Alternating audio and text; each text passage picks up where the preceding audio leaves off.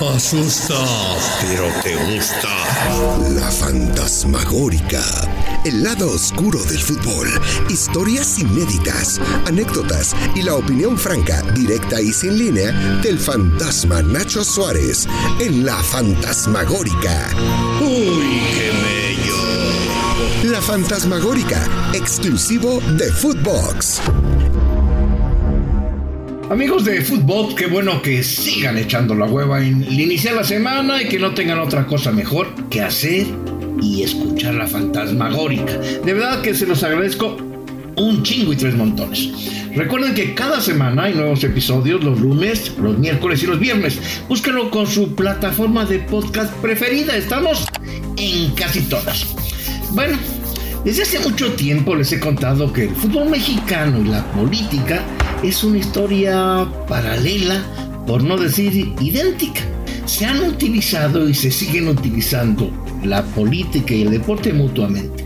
La política ha hecho dueños millonarios y varios dueños han hecho candidatos a muchos políticos. Eso no es un secreto, hay muchas y muchas historias así.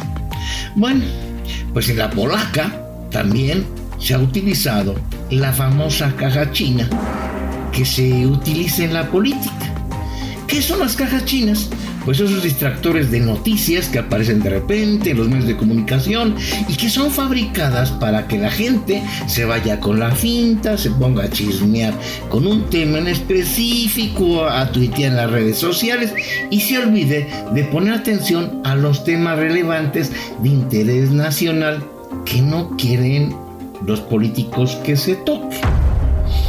Si no saben qué es una caja china, les recomiendo que vean esa gran película llamada La Dictadura Perfecta, que es de Luis Estrada, donde Damián Alcázar hace el personaje del candidato a gobernador Carmelo Vargas. Bueno, pues hoy les voy a contar de una caja china que nos aseguran se puso en práctica en el fútbol mexicano. ¿Quién era el cerebro para hacer y planear las cajas chinas en México? Pues nada menos que García Luna, al que se le atribuye ser autor intelectual de la llamada Guerra del Narco en el sexenio del Calderón, pero que antes, con Vicente Fox, ya había encabezado la dirección o la Agencia Federal de Investigación, la AFI, para cuando desapareció, creo que la Policía Judicial, si mal no me recuerdo. Bueno, ¿quién operaba y diseñaba las cajas chinas? Pues ya decimos que el autor intelectual era García Luna, pero el operador era Luis Cárdenas Palomino. Por lo menos eso es lo que nos dicen. Y estos ambos y nefastos tipos pues ya están en el bote. García Luna allá en Estados Unidos con un expediente grandísimo y Cárdenas Palomino en el penal de alta seguridad de Almoloya. Bueno, pues les cuento que hace algunos años, por ahí a finales del 2019, antes de esta pinche pandemia les iba a decir de mierda, me contactó por DM, por Twitter, un tipo que me dijo que se llamaba Nicolás. Me dijo que tenía información muy interesante sobre García Luna, Cárdenas Palomino y que podría contarme cosas que yo no sabía del secuestro de mi querido Rubén Omar Romano, a quien le mando un enorme abrazo si es que nos está escuchando. Pues por supuesto que me interesó el tema. Pues quedamos de vernos para tomarnos un café. Ahí llegó este llamado Nicolás con un sobre grande, con recortes y fotos. Bueno, pues Nico me empezó a contar que era un aficionado a los Pumas y que había empezado a trabajar en la policía en el CISEN a finales de los 90. Que ahí es precisamente donde conoce a Luis Cárdenas Palomino y que de ahí con él se fue a la AFI. Y que trabajó desde su creación hasta la desaparición de la AFI en el 2006. Estaba adscrito como Policía Federal Ministerial. Como evidencia, y bajo promesa de que yo guardaría el anonimato de lo que es él, me compartió credenciales, me mostró muchas de ellas, algunos recortes periodísticos que acreditaban sus dichos de los lugares en donde me había dicho había laborado. Y evidentemente pues ahí estaba. Fue parte cercano al círculo de confianza de García Luna y de su mano derecha Cárdenas Palomino. Por lo menos ahí había muchas fotografías y las vi comiendo con ellos dos, lo mismo en restaurantes que en reuniones privadas. Y pues comenzó. ¿Quieres que te cuente algo que no sabes del secuestro de Rubén Omar Romano? Y también algo que quizá no sepas de lo que pasó con la Florence Cassés. Y pues claro que me interesa. Dijo, bueno, hay cosas que podrás comprobar si armas el rompecabezas, pero tienes que confiar en mí. No tengo por qué mentirte, ya pasó mucho tiempo. Yo no tengo ningún interés, de hecho ya estoy jubilado. Ya no estoy en la policía desde hace mucho tiempo.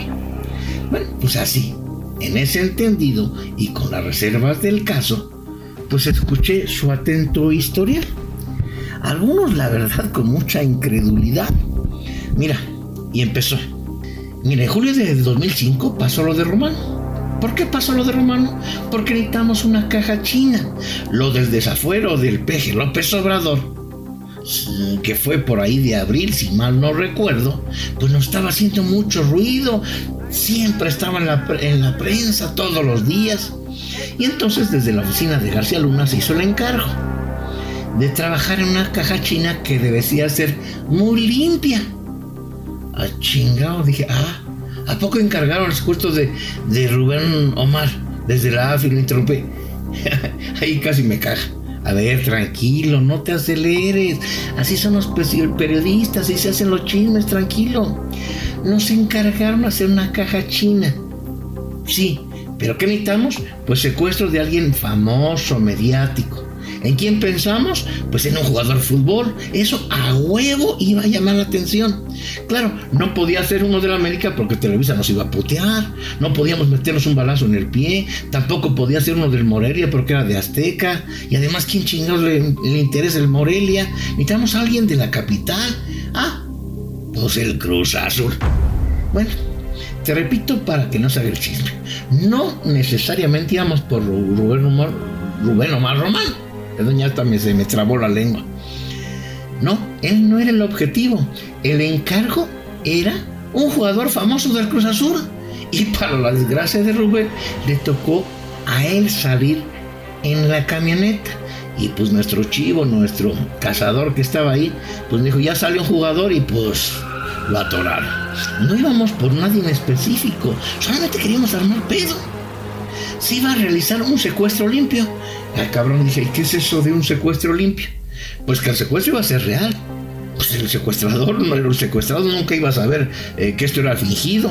Pero lo que ya estaba acordado entre el equipo de Cárdenas Palomino con los secuestradores es que no le iban a hacer daño por ningún motivo, que lo íbamos a rescatar cuando se les dijera y que no iba a tener ningún daño, que iba a recibir un buen trato.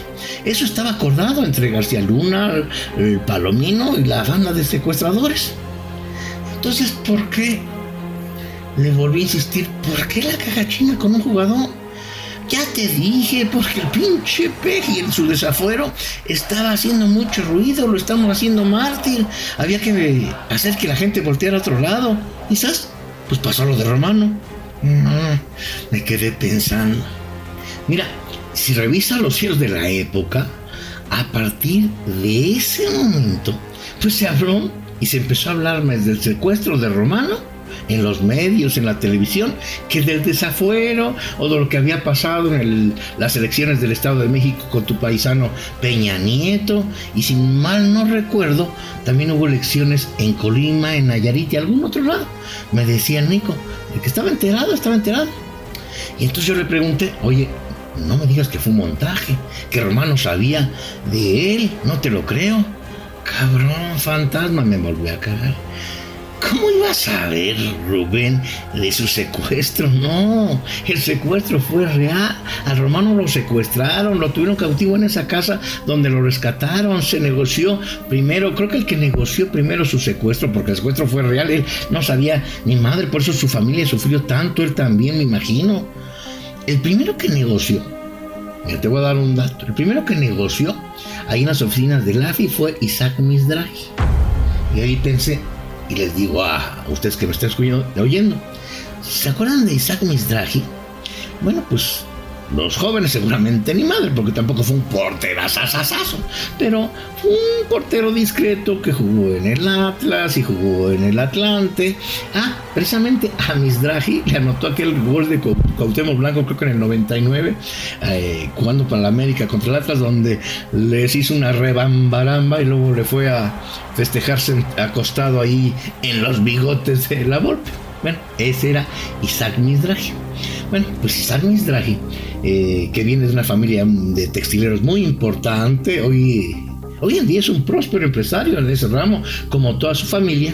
Bueno, pues en ese momento Isaac Mizrahi era auxiliar de Rubén, y por su perfil y preparación fue el primero en negociar con la AFI el rescate, así entre comillas, de Rubén. Por supuesto, nadie sabía que esto estaba montado por García Luna y atrás. Cabrón, me dices que Mizrahi negoció con los secuestradores a través de Cárdenas Palomino. Tranquilo, fantasma, me volví a cagar. Así se hacen los chismes, a ver, con manzanitas. García Luna le encargó a Palomino una caja china con un secuestro, ¿ok? 2. Cárdenas Palomino con su gente y la nuestra conseguimos la banda que tenía que secuestrar a un futbolista famoso que por mala suerte le tocó a Rubén. A Mizrahi, la familia o la gente del Cruz Azul, no lo sé, o por su perfil, le pidieron que fuera el enlace para negociar el rescate de la familia de los Romano y con los secuestradores. Es más, Mizrahi fue quien encabezó esas negociaciones.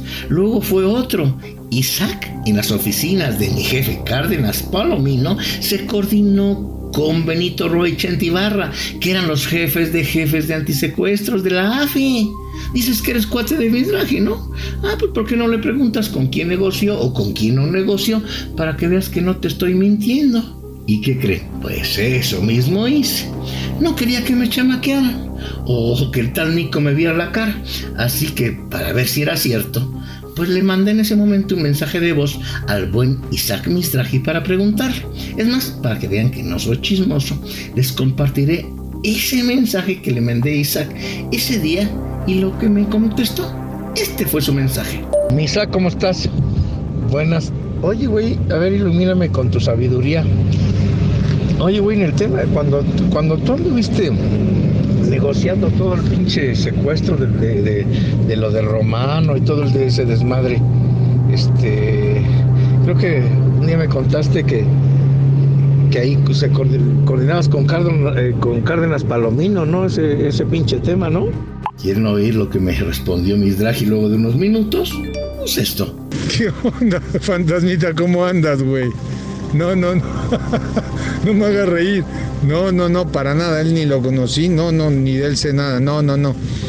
El jefe de secuestros de esa época de la AFI, Roa. Se apellida Roa, fíjate. No me hagas caso si es Benito Roa. Él era el que me atendió en todo el secuestro. Él era el jefe de negociadores. No, este no. Este no sé ni quién es. Bueno, ahora sí ya sé quién es.